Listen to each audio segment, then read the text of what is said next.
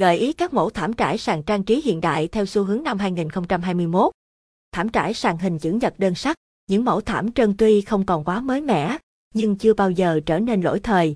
Theo thời gian, mẫu thảm này vẫn tiếp tục được ưa chuộng, yêu thích và sử dụng. Các mẫu thảm được thiết kế theo hình chữ nhật với các góc được bo tròn.